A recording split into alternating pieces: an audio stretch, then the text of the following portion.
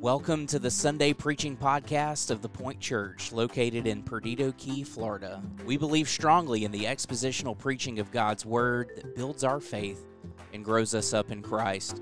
I'm glad you're either downloading the sermon or listening live, and I pray that this message is a help to you on your journey of faith. Now join me as we get to the point. Amen. I want you for just a second to imagine a family. Let's call them the Taylors. I don't know of anybody in the room with the last name Taylor. If that's you, I apologize. I Googled common names in America, and that was one of the ones that came up that didn't have a family in our church. But the Taylors live in a spacious suburban home. They have everything that you could want. They have great appliances, smart technology, well-manicured lawn, a nice new car in the driveway, and it's paid off. Can you believe it? And everything seems picture perfect. But if you were to take a little bit of a closer look into the Taylor's life, you would start to see that there's some things that aren't quite adding up. There is a subtle but persistent dissatisfaction that they're experiencing in their life. Miss Taylor is typically scrolling through social media as she navigates through the endless algorithms that are presented to her, and she is falling into the trap of comparing herself to every other family that she sees. Everything looks so perfect, and she's so upset that her life doesn't look as perfect as what she's seeing every single day. She has a loving husband and two beautiful children, but she often feels inadequate and unfulfilled with her life. Mr. Taylor has a successful career, but he can't shake the nagging feeling that something's missing. He spends so much time working to provide for his family, and he, at times, has lost sight of what truly matters. This scenario is not unique to the Taylors. This is commonplace for us.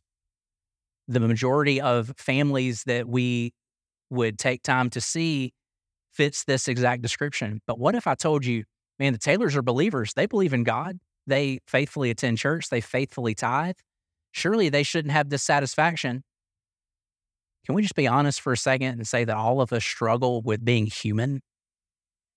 We're not perfect. We are human beings.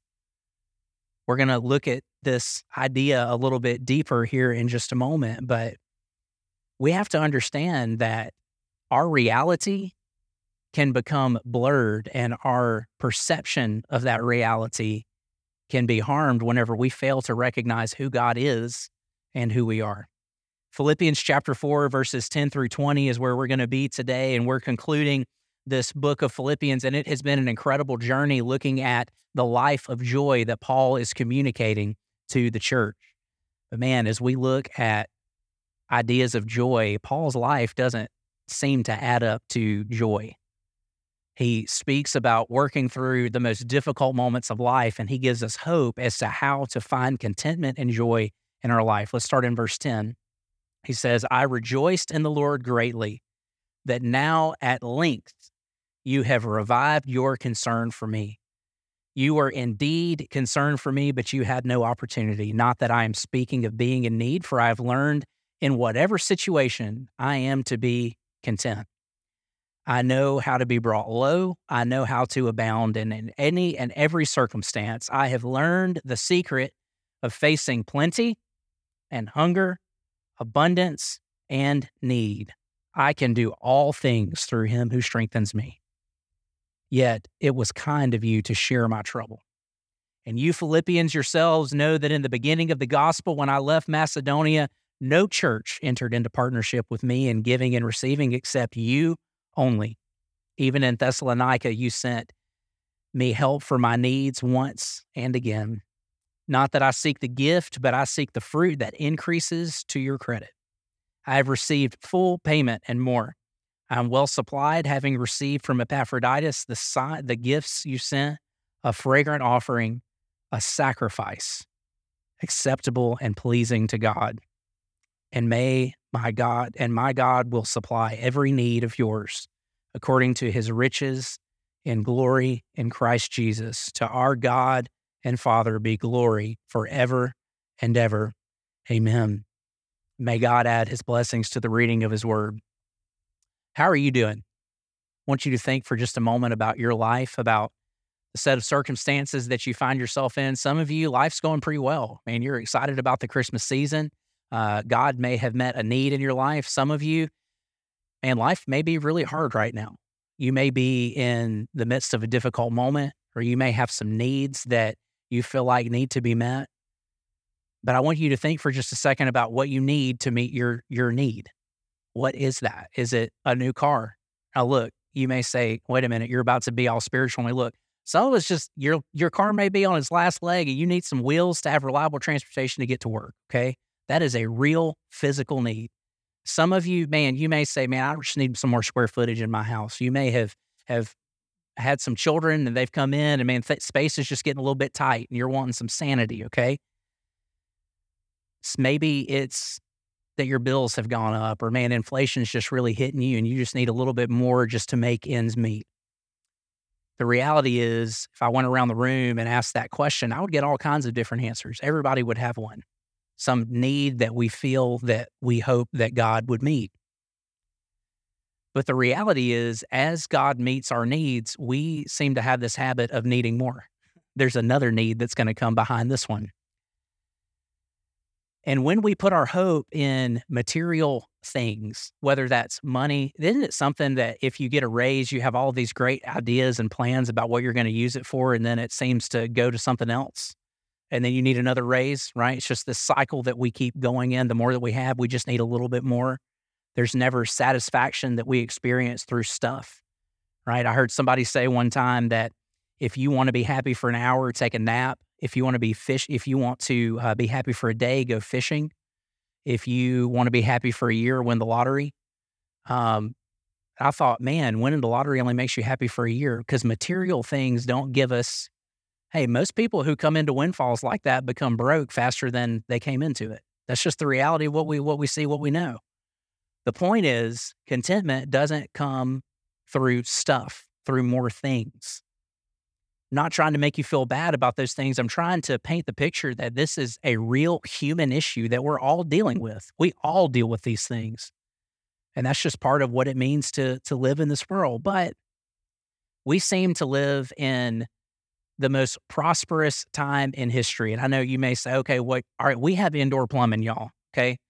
I'm glad that we've got that.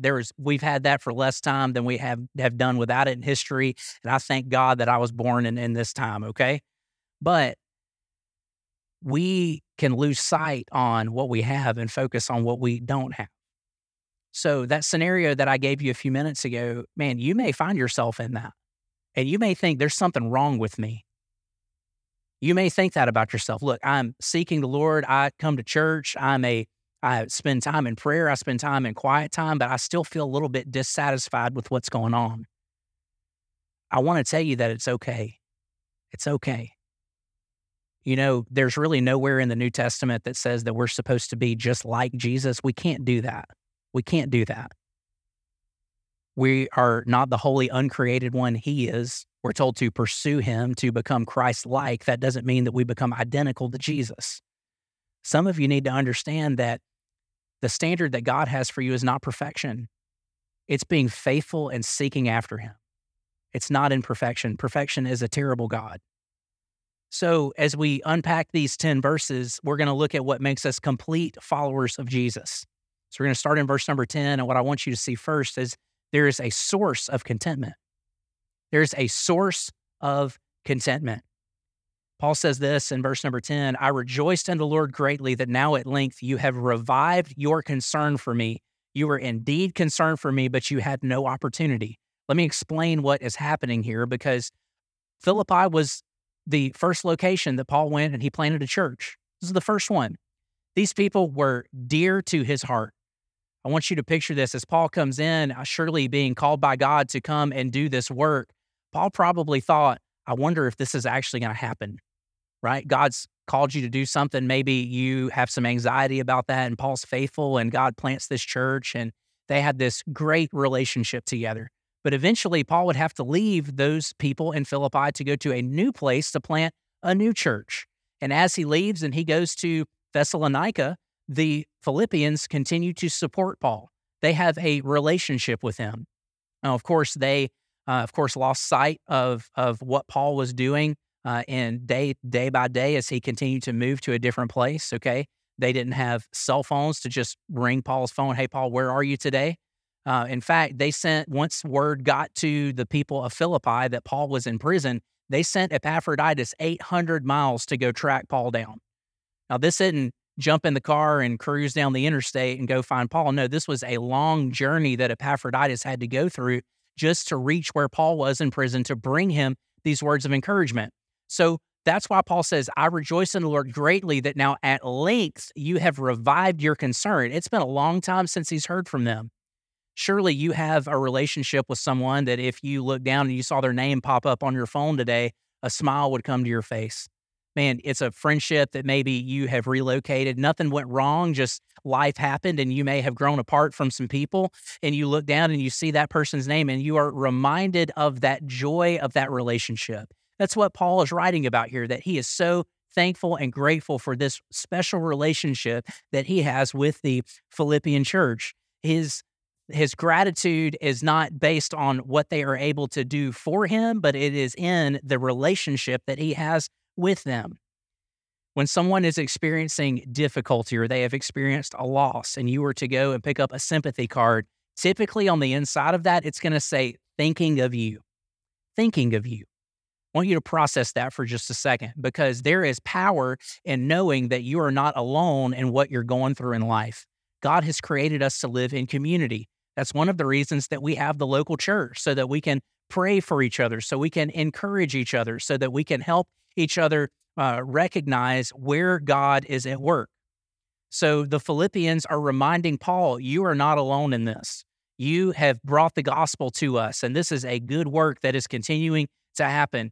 Yes, it was good for them to send a care package to Paul to help provide for his needs, but he is so thankful for this relationship that he has. Verse 11, not that I am speaking of being in need, for I have learned in whatever situation I am to be content. I know how to be brought low. I know how to abound in any and every circumstance. I have learned the secret of facing plenty and hunger, abundance and need. I can do all things through him who strengthens me. Over the last several weeks, we've been looking at this Greco-Roman culture, and we have been seeing what their values were. Let me give you a quick reminder, okay? Obviously, they worship Caesar as their god, but their values are pretty decent, right? Their values are serenity, order, and stability, right? We would look at that and say, man, we need more of that, like right now. That would be a good thing. But this came out of a way of thinking that started in the 4th century BC, okay, called Stoicism, okay? And there's a reason that we're going to kind of unpack this idea, because Stoicism was based in the belief that we were to suppress our emotions, not be ruled by anything, but that inner peace comes from within, okay? So we just kind of center ourselves, and of course, I'm simplifying this belief system a little bit. But why are we spending time talking about Stoicism? Stoicism is something that is on the rise today, okay? When I scroll through social media feeds and things, people in the first service were nodding with me. I see people posting their daily devotions that they're doing out of this book on Stoicism. It's called The Daily Stoic. People are spending time and they're having their little meditations and times, not on scripture, but on something that says, talking about yourself as your source of inner peace, okay? This is something that is coming after this current generation, and we need to be aware of it, because Paul is expertly making an argument saying, I have learned the secret to this thing that everybody around you is looking for. I've learned the secret, and it doesn't come from within you. It doesn't come from Stoicism. It comes from Jesus. It comes from him who strengthens me. It doesn't come from within. It comes from without. It's so important that we understand that Paul says, I have learned how to do this. You know, very often when we speak of the gospel, we think of the moment of salvation, and we think that's what the gospel's for. And the gospel is absolutely for transformation, for people who are dead in their trespasses to come into life. But we have to continually preach the gospel to ourselves over and over and over again, reminding ourselves that God is the one who's in control, and we are his servants who are doing his will in his vineyard. Okay, why is that so important? Y'all, life's difficult. We just looked at a whole lot of different reasons that we may experience anxiety and fear, and we have needs that we feel like need to be met. but we need to have a reality check to recognize that God is the one who is in control. This semester, we've been teaching the Gospel of Matthew to our students, and time again, Jesus uses this phrase, deny yourself, deny yourself. And he uses it over and over again. The Apostle Paul actually uses it as well. And the reason that Jesus and Paul tell us to deny ourselves so many times is that it goes against everything that we think.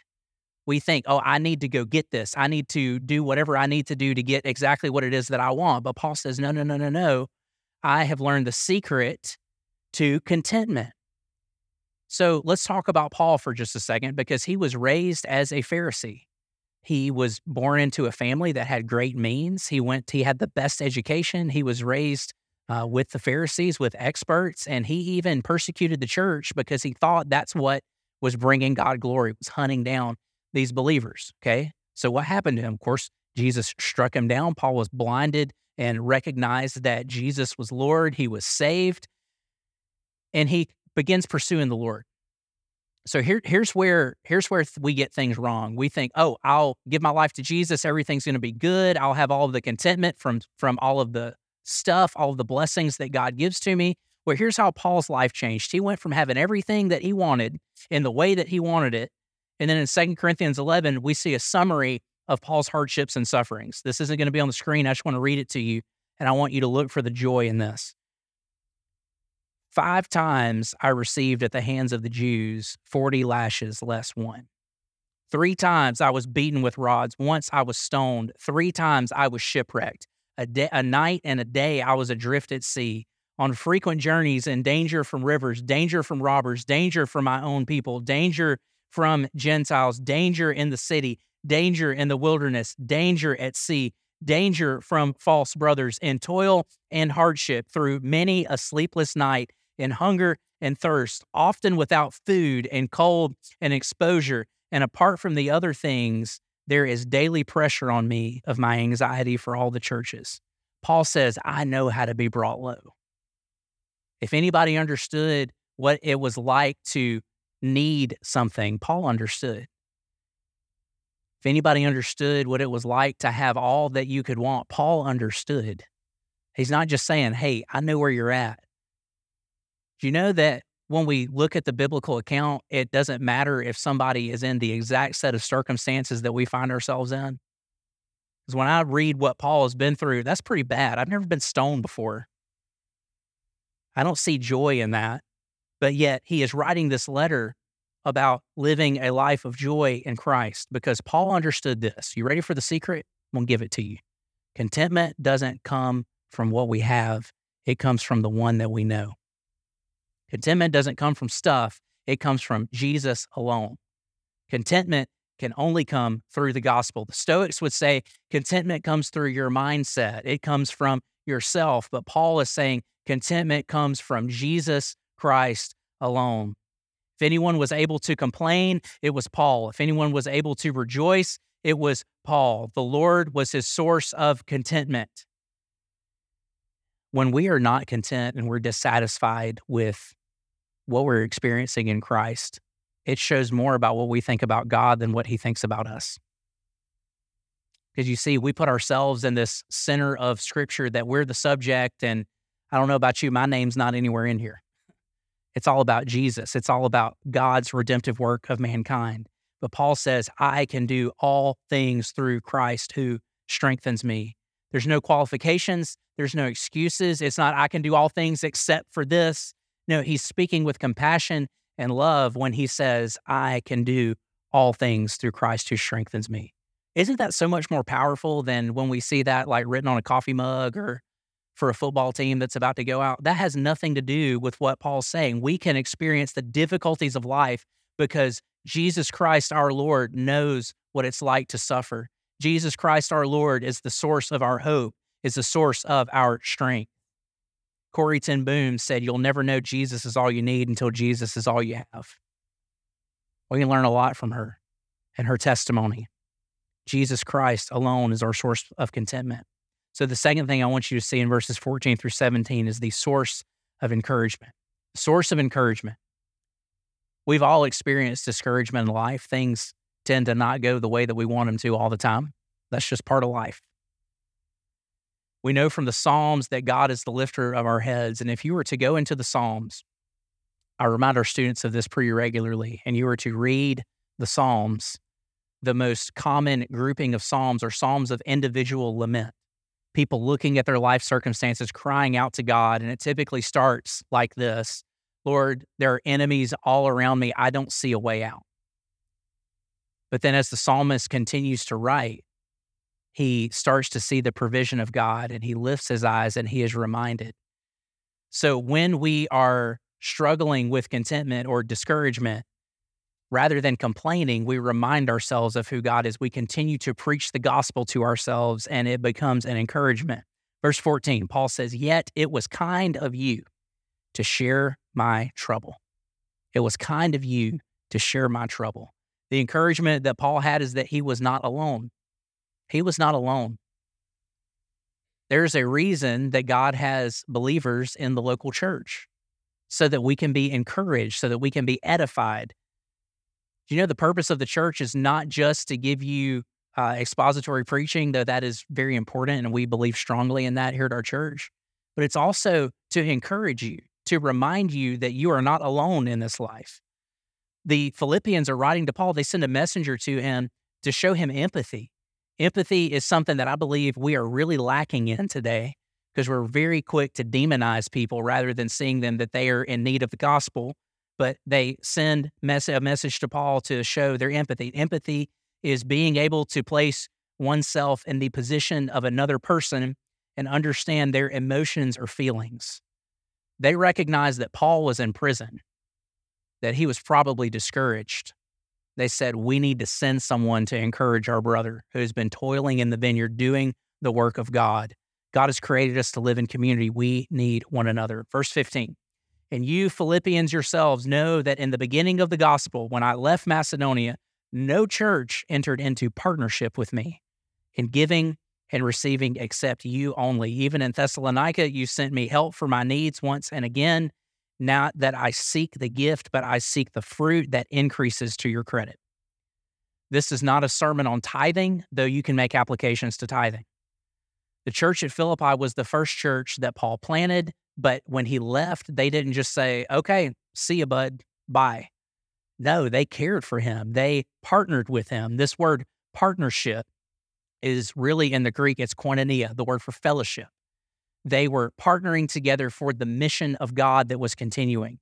It was not just the support that they sent him, but it was knowing that someone cared for them, knowing that they appreciated what he was doing, knowing that the gospel work is still continuing in this place that Paul has left, and people are continually coming into a relationship with Jesus. In the Greco-Roman world, the way that they viewed friendships was like a give and take kind of thing. I do my part, you do your part. I do my part, you do your part. And then if I don't do my part, then we're no longer friends. But Paul is saying, you are a source of encouragement because you have partnered with me in this. We as a church have ministry partners, not just through cooperation with our Southern Baptist Convention, but we support missionaries and church planters. We are taking part in the work of ministry that is happening all around the world. That's why when we say there is someone on the other side of your giving, we mean it, because as we give to church planters, they're able to make sure that their needs are met and they are able to go and do the work of ministry. That's exactly what the Philippian church was doing when they were supporting Paul when he was in Thessalonica. They were making sure that he didn't have personal needs that he was worried about so that he could be out working in the vineyard. He could be toiling for, he could be working for souls. He could be sharing the gospel. This kind of fellowship encourages us to continue being obedient to what God has called us to do in making disciples, and we should be encouraging one another, especially when things get tough. But notice in verse 17, he says, "Not that the goal is what you have sent to me, but I seek the fruit that increases to your credit." The fruit that increases to your credit. What is that fruit? Well, it is people whose eyes are open to their sin and they are able to repent of that and believe on Jesus. So God takes what they have sent to him through a gift, and they are receiving the blessings by enabling Paul to continue ministry. How powerful is it that we can use our words and our resources to make an eternal difference in the lives of people? As we give, we have to be reminded that we don't actually own anything. When we tithe, we are not tipping God. We are being obedient to what God has called us to do. I don't say that to guilt anybody. I say that to say there's a fruit that increases, and it is to your credit whenever you give. Paul is encouraging the Philippians, saying, you're making a difference here. Keep it up. You are making an eternal difference. So Jesus is our source of contentment. He's our source of encouragement, as is our community. What about our source of provision? Verses 18 through 20. Now remember, the Philippians were not the most well-off group of people. They had needs. When Paul writes to the Corinthians, he's talking about how much they have. When he explains who the Philippians are to them, he describes them as a people of poverty. But who's the most generous? The Philippians are. Verse 18, I have received full payment and more am well supplied, having received from Epaphroditus the gifts that you sent, a fragrant offering, a sacrifice acceptable and pleasing to God. Paul says, I've received full payment, and more as the Philippians are sending support to them. He is overwhelmed by their generosity. In the Greek, this sounds kind of funny. He's saying, I am filled to the full. He's saying, my cup overflows by what you have done for me. He is encouraged. His spiritual battery has been recharged. He has everything that he needs because of the encouragement and the partnership that they have. They've sent Paul someone to encourage him to lift his spirits, to provide for him. He describes this as a fragrant offering sacrifice. Now, we could spend a whole lot of time. Kids, remember, I told you it'd be a short sermon. I'm going to try and stick to that, so we're not going to unpack this too much. But this fragrant offering, a sacrifice that's acceptable and pleasing to God. Did you know that not all worship is pleasing to God? It's true. You can go through and read throughout the Old Testament. There's several accounts. We're going to talk about a couple of those in a moment. But when the priest would make a sacrifice, they would, I want you to picture like the best barbecue you could think of. That's what's happening in the temple, right? They're slaying goats and calves, all kinds of things, and they're lighting them on fire, and there's an aroma that it's a picture of rising to the Lord. So, right? So that's a picture of a smell, something that is fragrant to him, something that is acceptable. But what about worship that's not acceptable? Well, this same kind of offering was done by King Saul as he looked out and saw the Amalekites walking towards them, and he panicked. And he said, I've got to make this sacrifice so that we'll have the favor of God. Would remind you, you don't have to earn the favor of God, okay? But he goes and he makes the sacrifice out of haste. And as soon as he's done, the biblical account says the prophet Samuel shows up. Samuel was not happy with Saul. He was angry because Saul didn't do the sacrifice the way that God told them to do the sacrifice. Samuel was supposed to be the one who was present. And Samuel swiftly tells Saul, the presence of God is about to leave you. God's blessings are about to come away from you because you rushed the process, because you didn't trust in the Lord. In Amos chapter 5, God speaks and says that he despises the feasts that the people are doing in the name of the Lord, and they are having these solemn assemblies. He says, you have so lost sight of the purpose of why you're gathering together that your worship is not good. I'd rather you go and do something else. How would you like for God to say that to you? I'd rather you go do something else than try and show up and worship.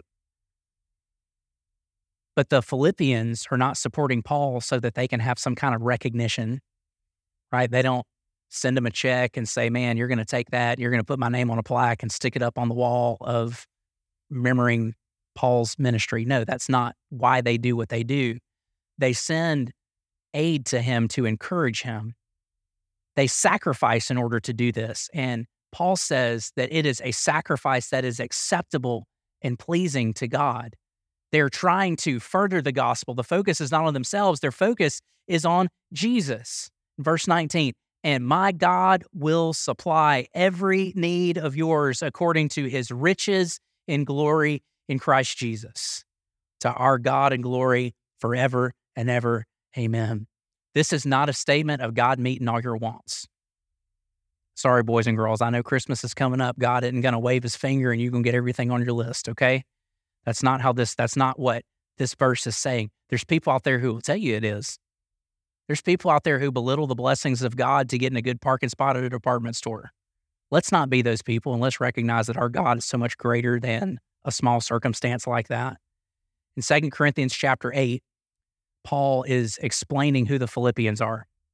And he tells them that they are people of poverty, they have material needs, but out of the graciousness of their hearts, they see a need that Paul has and they meet it. So Paul responds to them and says, God will supply every need of yours according to his riches and glory. God richly bestows on us blessings that we don't deserve. Yet somehow we confuse ourselves into thinking that God needs to give us something else. If God never blessed us again, he's done more than enough. He sent Jesus. While we were still sinners, Christ died for us. While we were dead in our trespasses, Christ died for us. We are able to experience life, and that is the grace and mercy of God that he extends to us.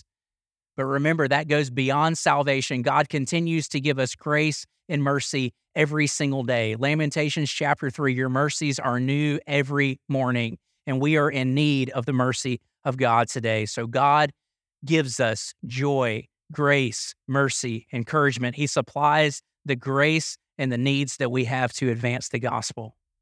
Too often we have a budget mindset on what God is capable of. You know, God's not in heaven trying to balance the checkbook of the blessings that he gives you.